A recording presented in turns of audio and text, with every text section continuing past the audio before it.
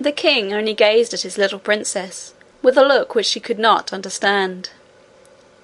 "She's got a crown in her bedroom," she went on, "but I've not been in there yet. You know she's there, don't you?" "No," said the king very quietly. "Then it must all be a dream," said Irene. "I half thought it was, but I couldn't be sure. Now I am sure of it. Besides, I couldn't find her the next time I went up." At that moment a snow-white pigeon flew in at an open window and settled upon Irene's head. She broke into a merry laugh, cowered a little, and put up her hands to her head, saying, "Dear dovey, don't peck me. You'll pull out my hair with your long claws if you don't mind." The king stretched out his hand to take the pigeon, but it spread its wings and flew again through the open window, when its whiteness made one flash in the sun and vanished. The king laid his hand on the princess's head, held it back a little, gazed in her face, smiled half a smile, and sighed half a sigh. "Come, my child, we'll have a walk in the garden together," he said. "You won't come up and see my huge, great, beautiful grandmother then, King Papa?" said the princess. "Not this time," said the king very gently. "She has not invited me, you know, and great old ladies like her do not choose to be visited without leave asked and given." The garden was a very lovely place. Being upon a mountain-side, there were parts in it where the rocks came through in great masses, and all immediately about them remained quite wild.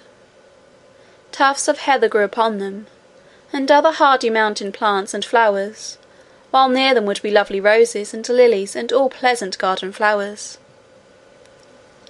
This mingling of the wild mountain with the civilized garden was very quaint, and it was impossible for any number of gardeners to make such a garden look formal and stiff. Against one of these rocks was a garden seat, shadowed from the afternoon sun by the overhanging of the rock itself. There was a little winding path up to the top of the rock, and on top another seat, but they sat on the seat at its foot because the sun was hot, and there they talked together of many things. At length the king said, "You were out late one evening, Irene." "Yes, Papa. It was my fault, and Lootie was very sorry." "I must talk to Lootie about it," said the king. "Don't speak loud to her, please, Papa," said Irene. "She's been so afraid of being late ever since. Indeed, she has not been naughty. It was only a mistake for once." "Once might be too often," murmured the king to himself, as he stroked his child's head. I can't tell you how he came to know. I am sure Curdie had not told him. Someone about the palace must have seen them, after all. He sat for a good while thinking. There was no sound to be heard, except that of a little stream, which ran merrily out of an opening in the rock by where they sat, and sped away down the hill through the garden. Then he rose, and leaving Irene where she was, went into the house and sent for Lootie, with whom he had a talk that made her cry.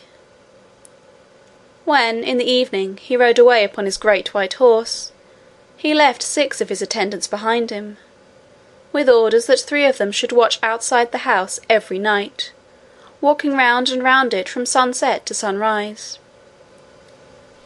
It was clear he was not quite comfortable about the princess.